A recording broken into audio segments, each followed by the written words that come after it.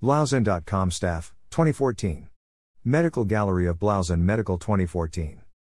Dilated cardiomyopathy, DCM, a condition where the muscles of the heart are weak and can lead to heart failure, is considered rare in children. However, because the symptoms are not always easy to recognize, the condition can go unnoticed for many years, and in severe cases can damage the heart irreparably. In that case, the child's only option is a heart transplant, and a lack of organ donors means that is not always available.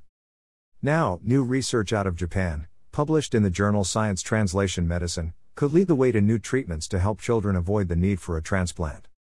In the study, researchers at Okayama University used heart stem cells called cardiosphere-derived cells, CDCs, to try and repair the damage caused by DCM. In a news release, lead researcher Professor Hidemasa O says previous work has shown that because CDCs have the ability to turn into heart tissue, they have the potential of reversing damage, but it's not clear if this would work in children. I have been working on cardiac regeneration therapy since 2001. In this study, my team and I assessed the safety and efficacy of using CDCs to treat DCM in children.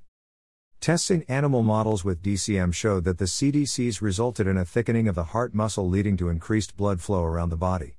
This increased blood supply helped repair damaged tissue.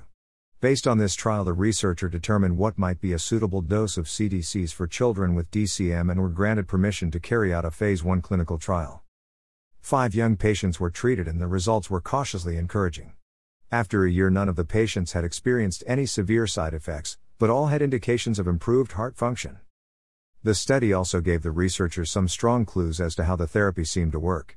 They found that when the CDCs were transplanted into the patient, they secreted exosomes, which play an important role in cells communicating with one another. These exosomes then helped create a series of actions within the body. They blocked further damage to the heart tissue, and they also helped kickstart the repair process. The Okayama team are now hoping to carry out a phase 2 clinical trial with more patients. Ultimately, they hope to be able to see if this approach could help prevent the need for a heart transplant in children, and even adults.